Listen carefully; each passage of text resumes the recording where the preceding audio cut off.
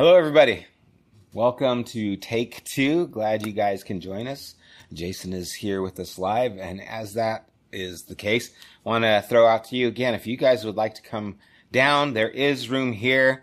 I think we have about 20 seats available here, and we're not going to fill those up probably on a Wednesday night, but you're welcome to come here and be spaced out, and again, join us as we start kind of stepping into some more time and community together, and we hope that you will take the initiative and join us when you can. Again, we're meeting here Sunday mornings at 10 a.m., so we're outside live, and then again, we have the seats here inside as well.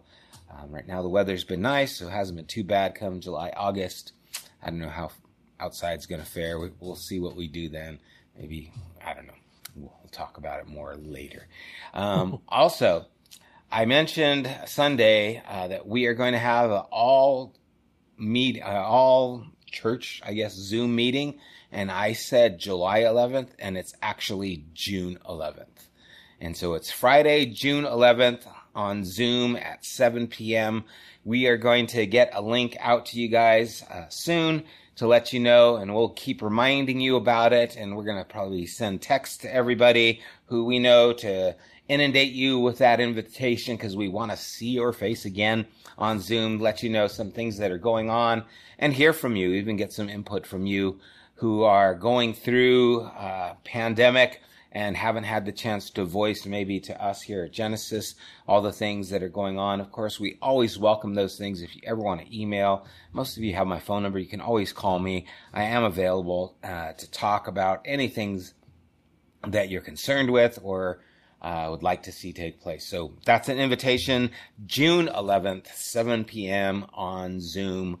Hope to see you there. But right now, we are here, and we are talking about basically what it means to discern those things that we encounter with God. And just for a quick review, I mean, on the board, I've kind of been talking for a while, just this transformation. We've talked about detecting when God is ministering to us through what we called kairos, opportune moments of time that we want to lean into, dig into, try and discover what is happening, what is the story that we need to hear, and how do we need to respond to it. And then we're also now looking at discerning. When we find out something, we need to discern what this is telling us. And many times what we find is, as we start looking in these things, there's a story we tell ourselves, or bad news. And the bad news is things that question God's love for us, or us living in the love of God. And I've been talking about those things. The first one was security. The second one that I did past Sunday was on belonging. And then the third one that we'll do next Sunday is going to be on significance. But on belonging, the lie that we tell ourselves is that we are what people think we are. And we allow what people think to shape who we are in unhealthy ways. Of course, it can always be in healthy ways. People give us good advice, counsel. That can be a good thing. But many times the unhealthy thing is we're trying to please someone because we think we're insufficient. So that's kind of the backdrop. And I'm going to kind of throw it to you, Randy, and get your thoughts or questions, or how you'd like to kind of come into this. All right. Well, I think, first of all, talking about the series one more time. So we've kind of gone from a very high level overview, the four squares, right? The four quadrants, and we've been kind of deep diving. So I keep picturing this like excavation happening where there's this, machine that's like boring itself down into my soul. And every time I get there, I'm like, oh, I have to deal with this now, and I have to deal with that to come to face with these things. But these are real, security and belonging. I'm sure significance. Those are really big things in my mind, in my world, because they're not necessarily bad things. Right. It's the way that it's the way that we condition ourselves to think through them that typically lends them to not be helpful in our relationships. And so with this one, I was thinking about this idea. So Brennan Manning is an author that I have kind affections for. And he wrote one time, I can't remember what book it was in though, but he was talking about when he was 8. He said, when I was 8 years old, I'm going to butcher the story a little bit, but I'll get the point across. When I was 8 years old, I did something in front of my peers that embarrassed me. And, people laughed and whatever. He said, my 8-year-old self said within me, that's the last time you're going to be real. Mm. He said, because these people don't like you when you're real. Mm. And so he said, I learned at 8 years old to develop a self that people will admire. Hmm. And that's the one I always put forward. Hmm. And now as he was writing this in his 60s and was like still struggling through it because that's real. That's the Facebook world. That's why I was talking about that idea that we always put forward the good things that we want people to see, but we don't talk about the laundry or the debt or whatever it might be that we don't want people to see. Yeah, no, and that's such a good point that it's not always bad, right? Security, belonging, these are natural things that we desire. The problem is when they come out of place and then they almost, in a sense, becomes idols, right? Yep. Where I need this to feel secure and I need people's approval to feel secure. Yep. That's now become an idol because you're catering to what these people think instead of being genuine who God made you. And not realizing, that God cares and kind of accepts you as that. I shared that story when I was little and trying to impress the next door neighbor girl. Same thing. It's like, I want approval. I want to be noticed. And then it doesn't go well. It ends up you falling out of the tree or me falling out of the tree and, crying in front of the neighbor girl instead of being a hero or whatever I thought I was going to be at 7 years old. But those are the kinds of things that do start to shape how we are going to conduct ourselves. I'm going to make sure I don't fall. I'm going to make sure I don't look bad. I'm going to make sure I don't say anything that might come across as, an opportunity for someone to take shots at me, those kinds of things. Mm-hmm. And so we can play it safe. And this is for people, all ages, all occupations, right? It happens to pastors. It happens to people in school. It's something that we all have to contend with, this wanting to please. And I think I want to lean in a little bit more when you said that these aren't always bad. What ways does it come across to you as good, to lean into what people think about us in belonging? Can you think of maybe a scenario where it would be a good thing?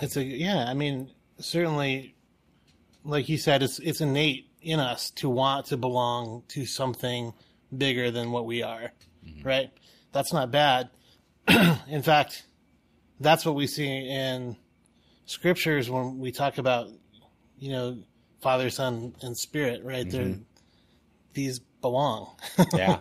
They belong where they're at. Or beyond that, us in community with one another. Those are good belongings, right? Mm-hmm. Those are good things. The Psalms say that God places the lonely in families. Hmm. That's powerful. Yeah. So in those bigger ways, I think, when you're not trying to maybe earn or finagle your way into being accepted. Yeah. When it's a natural acceptance. Yeah. And I think almost just as you're saying that, I think there's a difference between wanting to be accepted and needing approval. Mm-hmm. I think there could be an important difference there where I want to belong to a family. I want to belong to a community. I want people to accept me. That's natural. But needing approval from others to feel accepted is where it starts to go awry. Yeah. Right? where maybe that's where the idolatry kind of aspect of it comes in, where now I'm manipulating this because I need this to feel secure. So I'm going to change the situation so I can get the security I need and belonging in a way that isn't healthy, because now I'm needing something and I'm conforming to what I need to get that for myself to give that sense of belonging. Yeah. I mean, you said on Sunday morning, I'm paraphrasing you, but you said that Jesus, he loved the people that were supporting him, but he didn't feel the need to earn or to grapple with their approval or acceptance. Yeah. Because he already knew he had it. Right? Yeah. In fact, sometimes he said, "Get thee behind me, Satan," right? I mean, to Peter, it's like, no, that's not who I am. That's not who you're going to make me. That's not my purpose. And so he knew who he was. So he knew when someone was trying to make him fit their agenda instead of his call, we'll call it, then he was able to stop it, and those times where he told his disciples, don't tell anyone, tell the people he heals, don't tell anybody what I did. Yeah. How do you not, And so the whole point is he didn't need people's approval. And when they wanted to make him king, he rejected it because he knew it was in people. He knew human nature. And so he wasn't going to allow their agenda to be put on him. Right. And I wonder how many times we let other people's agendas be put on us, I mean, I can think of ways, even in churches, Yeah. where I'm so wanting to please people that it shapes what I'm going to say, right? And I don't want to offend anyone. And I don't want to say things just to be offensive, right? I want to be wise. But sometimes a person can be so guarded because of what can be, construed in a negative way or cause pushback. And if it's, a smaller group or something, or if you feel like your, livelihood is connected to it, all those things can now change how honest you are. Or if you start catering to what other people want instead of the things that you feel. Yeah. You start politicking, right? Yeah. You start going, well, I need to make these people happy, so I can't go out. I can't speak the truth necessarily. I'll just speak this much of the truth to keep everybody placid. And okay. It's so funny because I remember hearing pastors say that, but it was always in a different context. It was always in a way that almost, I don't know, they'd say, oh, you got to tell people the good news, or you got to tell people the gospel, which is basically you're going to hell if you don't accept Jesus. And they were speaking to the choir. You know what I mean? It's like we're telling our team what the team already believes and saying, oh, that's what I'm not going to compromise, is what we already believe. The problem comes when you start swaying from that belief and causing, pushback to what people are holding in general. That's when you really know if you're doing that or not. And so I just think it's a little bit more nuanced in that way. But approval is kind of an important thing, to humanity, and recognizing our desire for it can be problematic. I share some things that throughout Scripture we see examples of wanting approval. I mentioned the Tower of Babel. They're going to make their name great, choosing Saul to be king because he looked good and all the other nations had king. Peter leaving the Gentile table and sitting with the Jews because he didn't want them to think bad of him. It was kind of offset. All those are examples in Scripture of how we allow the influences to shape us in maybe unhealthy ways. Yeah. I mean, and just bringing that, I guess, to our day and age, people all the time, or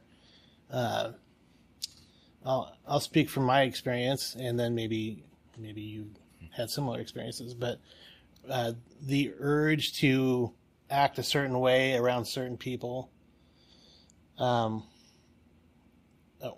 I've seen people completely shapeshift their personality because somebody else walked in the room and this is the person that I want to impress, right? Yeah. Business situations, or even in families. I've seen it happen in families too. So yeah, that need for approval drives us in a lot of ways. Yeah. It's a big one. And it can even, it can make you do ugly things. Yeah. I start with the temptation of Jesus, where you throw yourself off the temple, the angels will take charge of you and keep you from, dashing your foot against the stone. And then Jesus' response is, you will not put the Lord your God to the test. And then the last part of that scripture that he doesn't say, as you did in Massa, I think it was. The whole point there is they were grumbling about water and not having what they needed. And that idea of fear of not being enough, so I am going to complain about it or take it into my own hands, right? I'm not going to put the Lord God to the test to get something because I feel that he is not taking care of what I really need, right? And I think that cuts to the heart of this idea of belonging, and how if you are loved, if you are beloved, if you feel like you're enough, then you don't have to pretend, and you don't have to be afraid that you aren't going to have enough, because you already do. Right? Yeah. When I was youth pastor, again, going back to those days, there would be, you do like a youth retreat, you maybe do a few a year or whatever.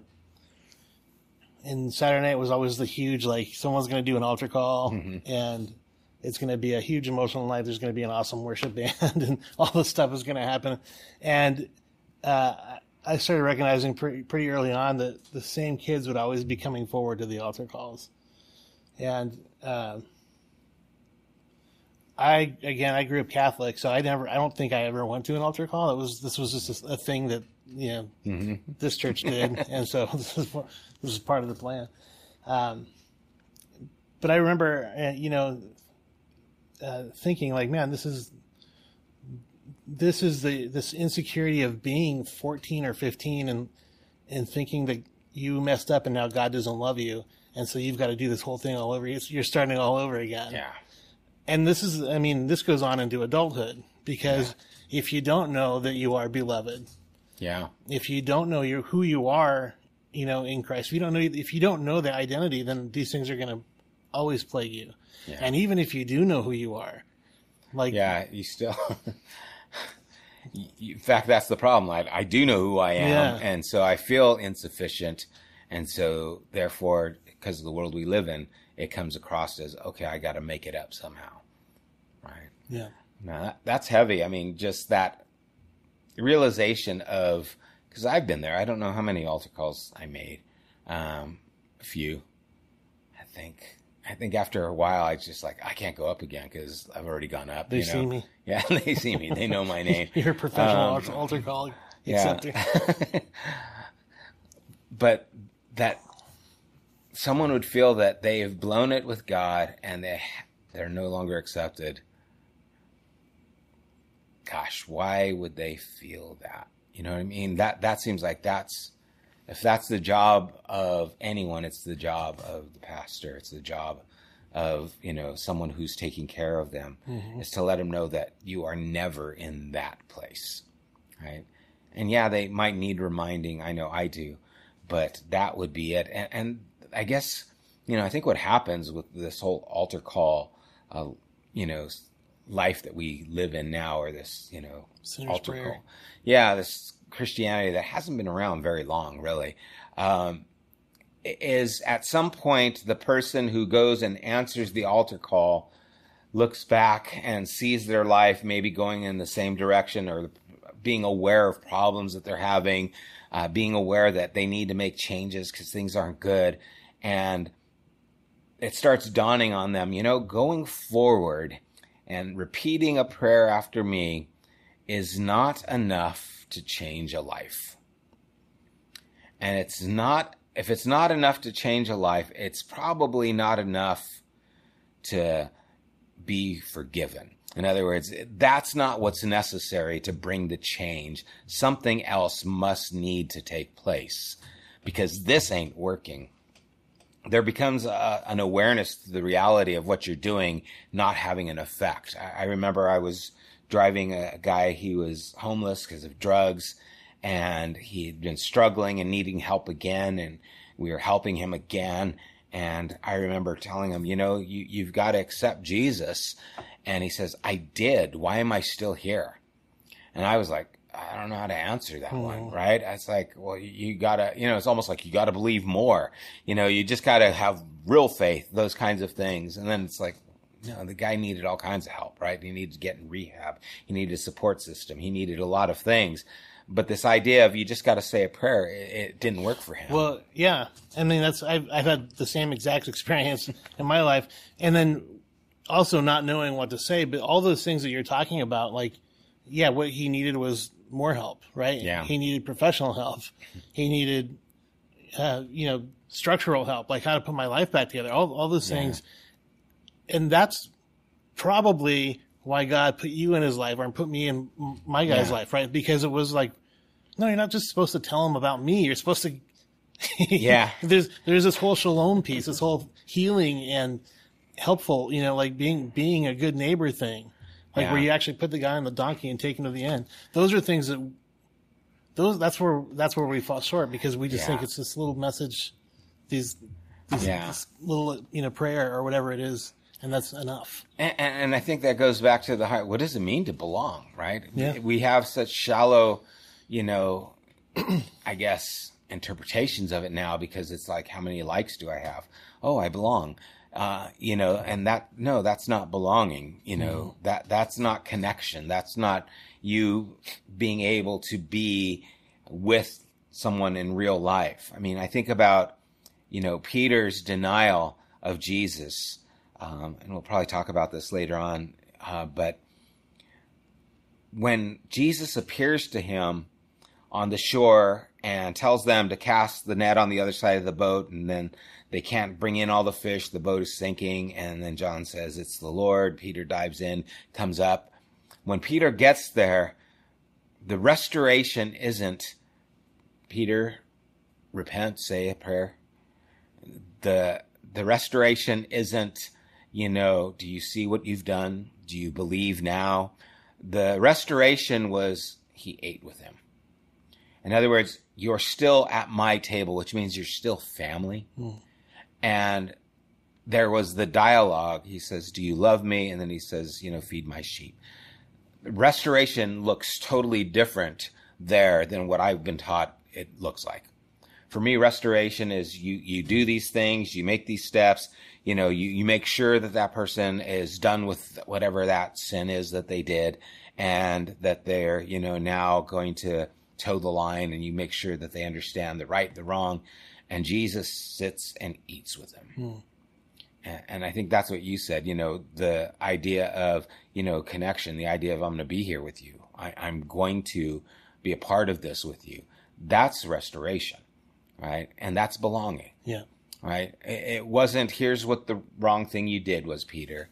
Here's how to not do that again. It is, let's eat. It's a beautiful story because he asked the question 3 times, right? Yeah. And it wasn't like, here's your penance, but it was like he kind of tied it to it. Yeah. Without putting it in his face. Yeah.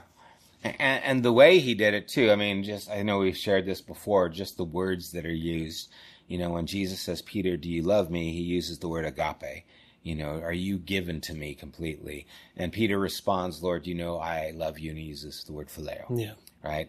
And so Jesus says again, Peter, do you agape me? And he says, Lord, I phileo you. And the last time Jesus says, Peter, do you phileo me? And it just breaks his heart. He goes, Lord, you know all things, right?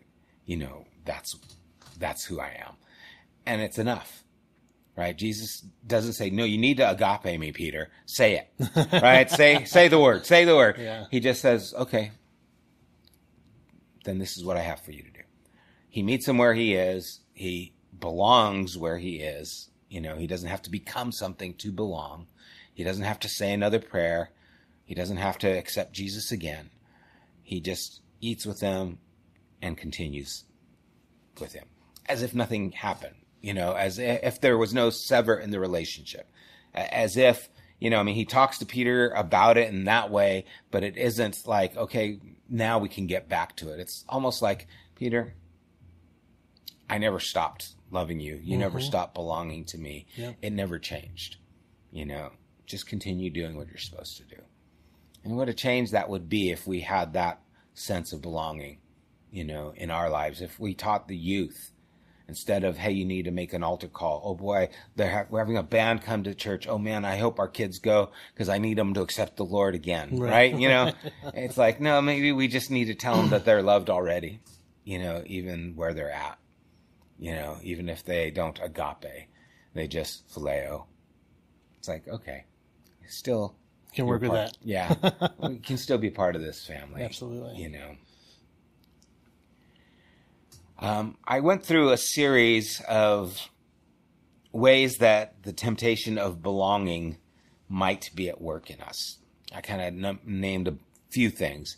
Like when I'm trying to impress others, how do I? Is it with my intellect, my humor, being nice, my fashion, my athletic abilities, my talents? If I am trying to impress them in one of these ways, it might be because I'm trying to belong. In other words, I don't feel I belong. I'm manipulating the situation to make myself feel belonging. I said the need to set the record straight on a misunderstanding about my actions or character. If I think someone said something and they might misconstrue it and think bad of me, and I feel like I need to make sure you don't think bad of me, why am I so worried? Right? It might be. Now, these things might not be. They might be legitimate that you should do these things, but these are just ways that this temptation of belonging might be taking place. I don't know if there were any of those. I can go through them, or do you remember any of those, or did anything stand out to you when I went through those? Yeah. Are you asking me which ones I do? Because I can list those off. But yeah, no, I think that all made a lot of sense to me, because I know that, again, in certain situations in my life, maybe they're business wise or, in my marriage even, right? Mm-hmm. Like in different ways with my family or with my in-laws, there's different ways in which, for the longest time, Bree was like, "Why are you so quiet around my mom?" And I was like, "I'm not." But I feel like I'm a pretty quiet person all the time. Uh-huh. But when I'm with Bree and it's just us, I'm not quiet. So she noticed that change in me, right? Mm-hmm. So I had to think about that. Why am I doing that? Yeah. I don't know. There's this, maybe I just don't want to say the wrong thing or whatever it is. But I see my son doing it. My son, who might be watching. No, he's not. My son, who's, going into 8th grade, I've watched his whole fashion sense change this year. Uh-huh. The music he listens to has changed this year. Like, all that stuff is like, okay, so he's got his buddies and this is what they're about and he wants to fit in. And that's, this is adolescence and this is what you go through and you figure things out. But I don't want him to lose himself in that. Yeah. Yeah, gosh, that's a hard age, because we all get a little lost, especially in middle school. Yeah. I think I was lost all the way through, man. Yeah, no, that's some hard times right there. I think some of those areas still continue. You say yes to everyone, even when you shouldn't. That happens with me, with my family. I want to say yes because I want to, meet the needs of these people so that I can be considered, a good pastor or something like that, when I really should say no because I have obligation, some other areas. Things like that can happen, where we have to just kind of look at that, I think, a little bit. I have to look at that a little bit more carefully and see, why am I feeling the need to say yes? Why do I feel I have to get approval in that way? Or the fear of missing out was another big one. Mm-hmm. I think that happens a lot with kids, especially kids in church. who can't do things, and all of a sudden it's like my friends are doing everything fun, because they come back to school on Monday and, oh man, that was so great, and everything's better than it really was. But they don't know that. To them, it's just like I'm missing out on life because, I had to go to the youth group, lock-in.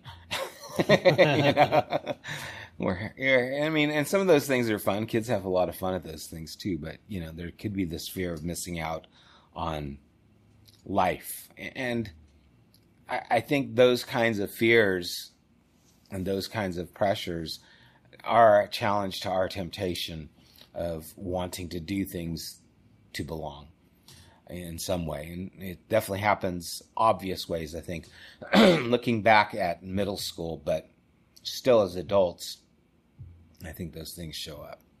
In different ways maybe, or more subtle ways. I mean, I have, between my two sons, Judah never cared about what other people thought about him.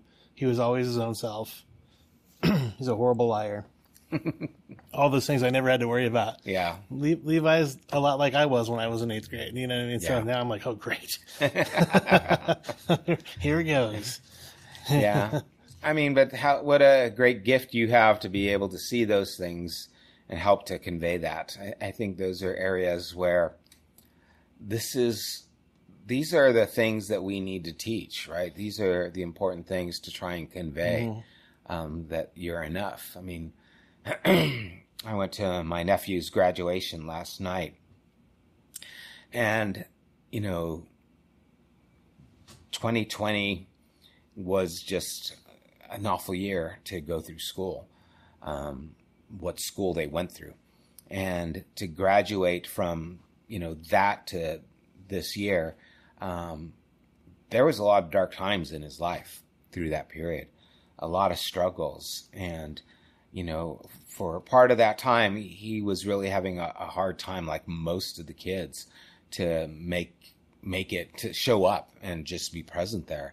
We had the family, we had dinner, went to Lazy Dog and, kind of celebrated. And I think everyone was just kind of reiterating to him, we love you. We were always here for you. We've got your back. And that's really the message we want to send to him is you're enough, buddy. Yeah. You have no idea how much you're loved. And whatever hell this last year was to you, it makes no difference to us how much we love you. It doesn't affect that at all. And you could have failed and we would still be here in your corner. Yeah. In fact, his mom even said something like that. It doesn't matter. We're here for you. Right? Yeah. And I just thought that was such a beautiful thing to hear everyone just saying over and over again. And I think that's the thing that we should be sharing with our youth, with, the people who are part of our community, is you're enough. You don't have to do anything to be more to God. You don't. You don't have to say a prayer to be accepted. You're already accepted. Saying a prayer is a good thing. It connects you to what the need is in your life, but it doesn't make you any better. Yeah. It doesn't make you any more loved or less loved. It doesn't change how God sees you. And if you say a prayer and then go out and do something foolish and destructive and something that's bad for you, God doesn't change his love for you. Yeah. Just doesn't. I think it's important that people know that, because that it's almost like the belonging, if it's there, it will stop maybe not stop it, but it may help not feel the need to find it in so many harmful ways. Yeah. I'm just thinking about like the graduation thing sticks with me because, yeah, we celebrated my son this weekend.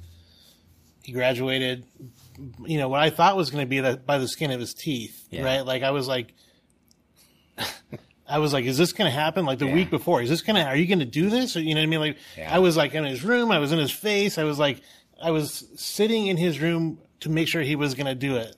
Right. And I'm just thinking the whole time, I wonder, what message am I presenting here? Because when he did do it, he got the best report card of his high school career. Oh, wow. And then, and then we had the celebration where we were like, oh man, we're so proud. Yeah. But I was wondering, like, when you were talking, like, I wonder what he was thinking while I was shouting at him and wringing his neck, and not really, but like that struggle. I don't think he felt like I was proud of him then. Yeah. But I am. You know what I mean? Yeah. But there's got to be some kind of like, it can't all just be like, yeah, everything's fine. It can't be cake every day. Yeah. You know? No, the reality of life has to be there, and you have to journey with it. I think that difference, though, again, kind of dealing with the shame aspect, right? Of, your shaming usually doesn't produce healthy responses. I'm not sure. I think still sometimes it might be good to feel shame if you've done something that's shameful, but it doesn't mean you're someone who has to live there. Yeah. It should be something that awakens our senses to more, that we can be more, but it doesn't identify who we are. And so if I do something bad, I did something bad and I might feel ashamed of it. It does not mean I'm bad. It means I did something bad and I'm still loved. Yeah. And I feel like that's the point I took from the video that you showed on Sunday too, where it's like, man, you can live in that, but that's not where the good stuff is, right? Yeah. Like that's not where you're going to connect with God or with other people, or that sense of belonging. That's the right belonging. Because when you're living in shame, and like she said, she was in ministry, right? Mm-hmm. And everything like on the surface looked like, hey, I'm doing a great job, but her personal life was falling apart, probably because she wasn't paying much attention. We've all been there. Yeah. Well, ministry's fine, but my life is going to hell in a handbasket. Yeah. All of this is striking at something. I know for a lot of people who might be hearing this or come in and tune into this who grew up in a fundamental Christian world. The idea that you're enough, the idea that you're good, strikes at the heart of this, I don't know what we call it, total depravity. That your righteousness is filthy rags, that there's nothing good, not one thing, there's none good. This idea that man is just not even worth God's thought, but God loved you, and so, he sent Jesus anyway. It could strike at the heart of that. Why don't we lean into that just for fun? Because I think that's important. I think that's an important part of this conversation of belonging. How does I don't want you, I could throw it on your, hey, Randy, answer this. But how does that strike you in those things that maybe you've heard like that? Yeah, I'll answer that. I don't know if we'll agree on this or not, but that'll make it more interesting. Yeah. I think of like Psalm 8, right? Like David going like, who am I that you would even think of me? Yeah. And I think that, like, I identify with that. Mm-hmm. Actually, in the context of what he's writing about the glory of creation, right? Yeah. And looking at it all and going like, man, and me too. You know what I mean? Like, you did all this and me too. Like, there's beauty in that. And not going like, well, you made all this for me. And like, you know what I mean? There's two sides of that. Yeah. And so, there's humility in it. And there is the idea that, that God is, it gives God this opportunity to go, yes, you. Mm-hmm. You know what I mean? Yeah. Yes, and you, of course. Yeah. Rather than us assuming that. I don't know if that makes any sense. No, I think it does. And I think, the humility, and I think even Jesus, he saw the people as harassed and helpless, sheep without a shepherd. I don't think there's any denying that there is something broken in us that needs to be fixed. But there's a difference between seeing something that's broken or seeing someone who's sick and wanting to heal them than someone who's terrible and needing to do something so that you can tolerate them. Yeah. Right. And that's where I think the difference lies. Yeah. You know, Paul uses the illustration of circumcision, you know, which is a medical procedure, you know, circumcision of our hearts, where we need this, or the transplanting, you know, giving us a heart of flesh from a heart of stone. These are surgical metaphors to help us understand that there's something sick in us. There's a cancer that God needs to heal. And the reason God needs to heal it is because God loves us, right?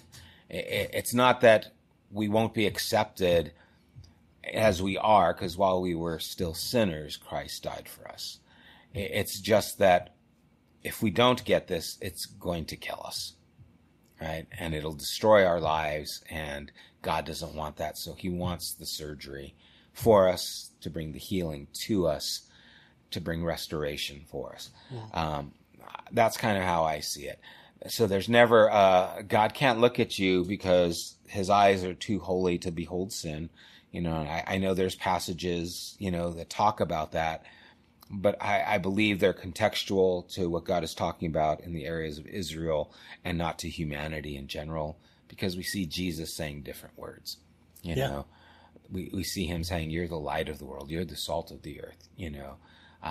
The sheep who's lost and leaving the 99, the coin, and finding it, the prodigal son. These are all illustrations to give us an insight into how God feels, right? Just in you know, real life terms, the thing, you know, I'm trying to phrase this correctly, but when I maybe was in a fundamentalist mindset, I'd go to work and I'd share an office with a guy.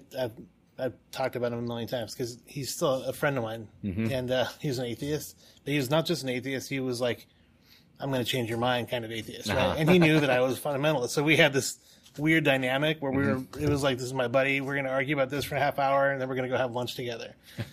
You know, we're not like that anymore because things have changed. I think for both of us, you know what I mean, like whatever you call it, but. Just that idea that, like, I would have this, you know, all men are evil. There's nothing good apart from Christ.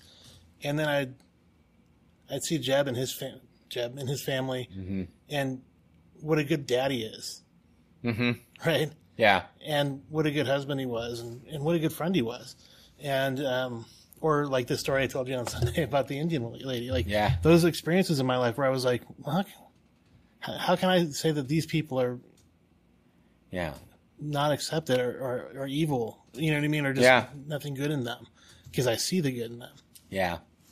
And again, that's where we can change the narrative, you know, or we change how we see things. Well, it's there's pride. That's they're doing it for the wrong reasons. Like, I don't know why they're doing it. Right. They seem like good people to me. And I was in the same situation where there's people in my family, you know, my cousin Karen, she married, an incredible man named Jeff who passed away. And he's the kind of guy who put most pastors I know to shame in how much he cared for people and did for people. But he wasn't a Christian. But boy, he sure was a good person. You know, I don't know that I know really a better person in so many ways. And so those are the kinds of things that, you know, of course he was accepted. Of course he was loved. Of course he belonged. You know, I'm sure there's still broken things in his life. You know, we're all broken in some degree. I mean, but those aren't the things that stop God from loving, stop God from caring, stop God from reaching out. I believe that all those things that he did, those were evidences of God working in his life. Yeah. You know, God was close to him. You could tell by who he was, you know. It just looks a lot different than maybe I've been told, or how I've been kind of led to believe, no, you have to say this prayer. You get into the club and now you're okay. Instead of, no, God's looking at you saying, hey, I want you in my club right now like you are. You don't have to change. I'll take you as you are, and then we can start from there. And then that continuing work that, sanctification, the theological word starts to take place, where God starts molding, shaping, changing, doing works and making us more aware. And I do believe that, Christ is the key to our understanding the work and how it takes place. And so having an awareness of those things in us helps us to maybe allow that to process a little bit more. But then again, I see people who have Christ who aren't changing, who aren't growing, who know the Bible, who are in the words works life, but never get to the wants part of their life, never get to those deeper heart issues. So there's just a lot of things there. And I think the idea of belonging cuts through those things, where we have to start with the fact that you're loved. We have to start with the fact that you belong. Have to start with the fact that this is how God sees you. And then let's go from there. Yeah. Because that can change everything. That could keep you from wanting to take your life. That could keep you from thinking, I can't get along with people, or people won't accept me because I, drink too much, I'm gay, I do these things, whatever it is. If a person knows, no, right now, right where you're at, you are loved, you belong.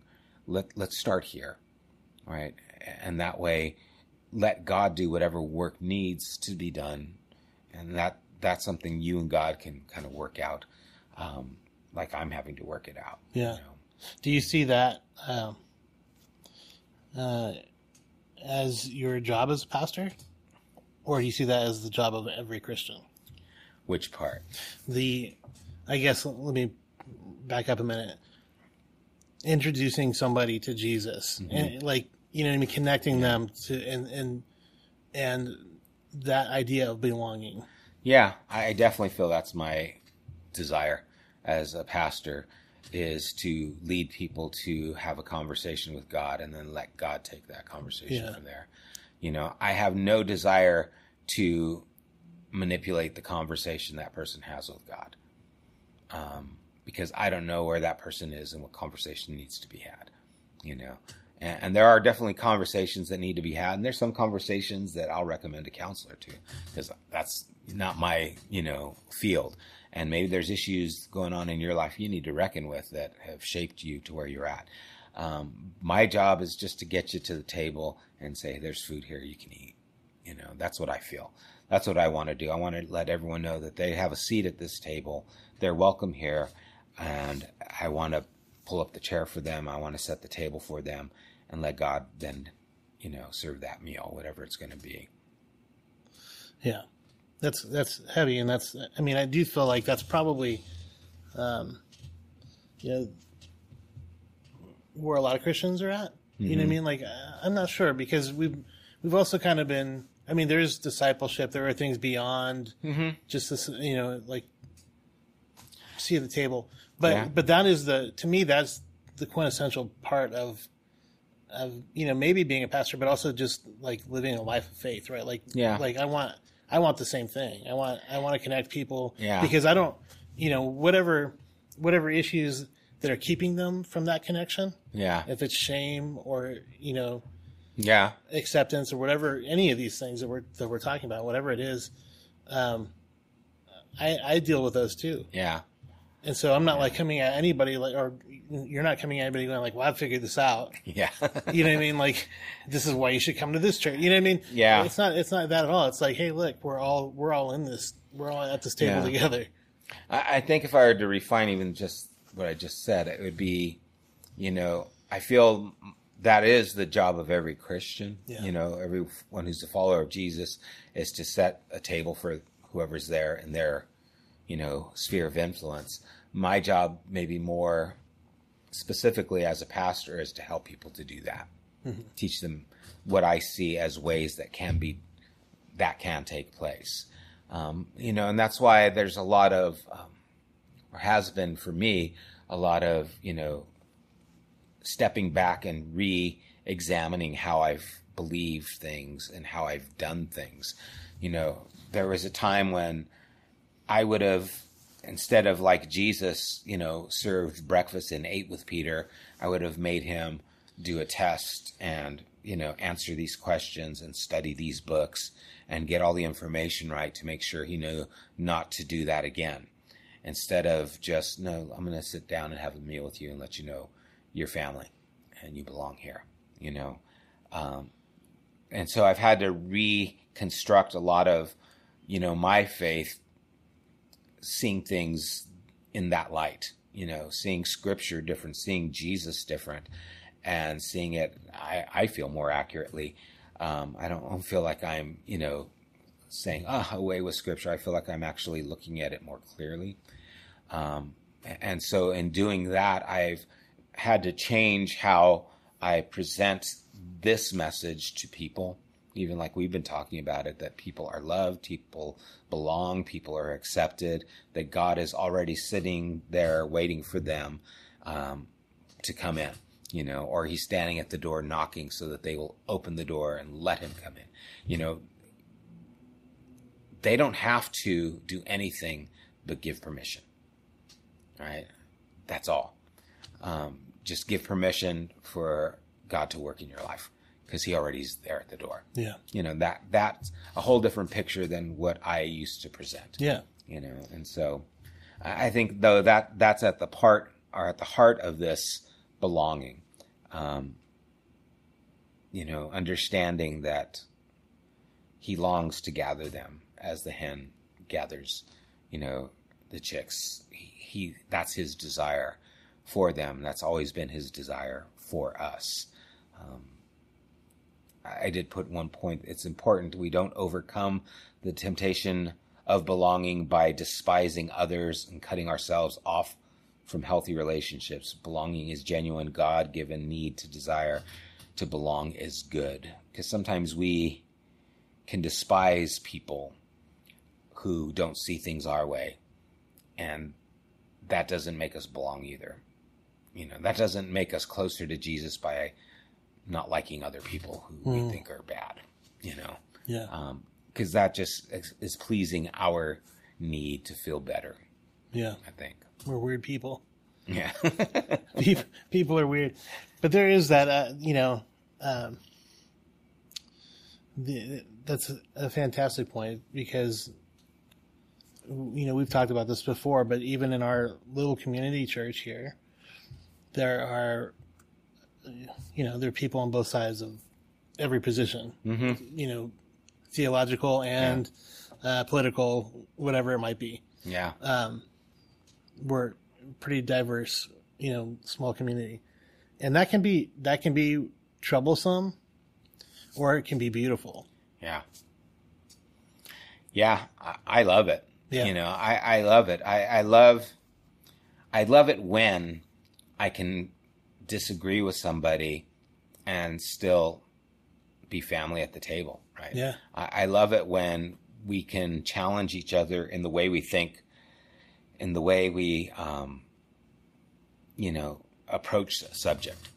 And I love the fact that I'm having to learn how to respect people who have differing views than mine, views that I might think are wrong, views that I might think are foolish, and to respect that person and their views before I answer, right? It's like, I need to see you. I need to hear you. I need to know you to know that I see and hear you, that I respect you. And now we can talk. Yeah. Right. I mean, those are things I've learned and I'm learning still. But gosh, I can't imagine that, Matthew and Simon the Zealot didn't have issues at the dinner table. I can't imagine that two of them didn't sit down and start, sniping at each other with things, and how they saw the world and stuff like that. I bet those are conversations that were, fun. Fun because at the end of the day, they're here at the same table. Yeah. you know, and I think that's part of the story that we're trying to tell is, yeah, you can be on both sides and still be at the same table. Yeah. You know, you can have a different view and still belong. And that's what belonging looks like. Exactly. Yeah. It definitely is family. Jason, I know you texted me and said that you got some stuff from... Yeah, and for me, like, just, again, being raised in the church and being part of very conservative churches where I felt like I wasn't accepted, and even going through, I mean, my life, I mean, just for what I've recently gone through, just through, you know, going through a divorce, you feel like you're not accepted, and I mean, never was accepted by the family, and just knowing that it was true, but then just finding my kind of, I mean, it may not be a church group, but finding my group of soccer fans, my group I'm part of, which has changed my life completely. The Empire Boys, it's like my family. I mean, I got to go to the game this past Saturday, and I'll be honest, I just started getting teary-eyed when I walked in the stadium, because it was like I was home. That's my home, and it was just emotionally good for me. Even being a punk rocker, I mean, being involved in the punk scene, when you're a punk rocker, you go to your first punk show. I'll still never forget being a 15-year-old kid on my first punk show, and like seeing other people who were different like me, but we were all cool with each other. It was just, you know, yeah, it helped me out a lot. You know, punk music just helped me probably not to kill myself. Yeah, you know, and there's people who have disagreed with me with that and said it's made me a freak and made me weird and made me, you know, it's the reason why I have my mental health issues. Punk music is what's caused me not to kill myself, because you got a sense of belonging there. Yeah, it's that's sad powerful. That most churches I've been to, I never was accepted. You know. Yeah, now that's powerful. I mean, that the fact that you can find those places, how important that is for you to find. You know, whether it's in the soccer club, you know, or a punk scene or whatever. I know that Bono said that the Ramones are how he got started. I was hearing Joey Ramone, and they wrote that one song. I forget the name of it now. It's a dedication to Joey Ramone or something like that, where he talks about, he heard punk rock and he says, there's a place for me.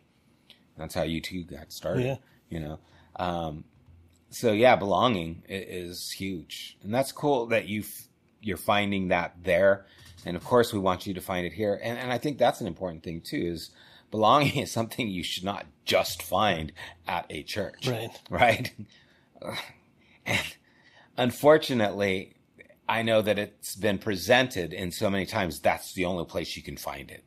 Right? But it's not. You found it with the Empire Boys, right? People do find it, you know, now it always varies, right? There's a certain belonging you find there. There's a certain belonging you might find at a church, or a certain belonging you find at a family. Hopefully in all these areas, it's a healthy place.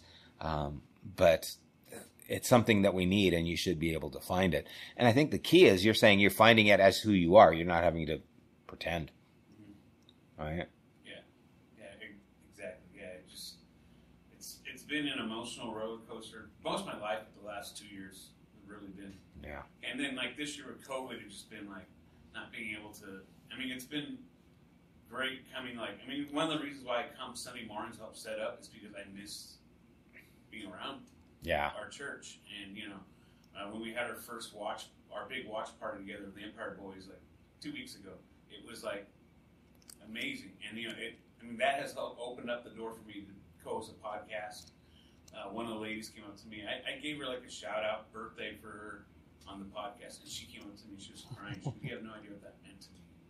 It's like now I'm able to do that. It's like, man, I'm able to like go every week on this podcast and talk football, you know, soccer, whatever you want to call it, you know, just in punk rock. And my feature is talking about punk music on this podcast. It's like it's a blast, you know, and it's like it's cool. I mean, I'll be at games, people will buy me drinks, give me food.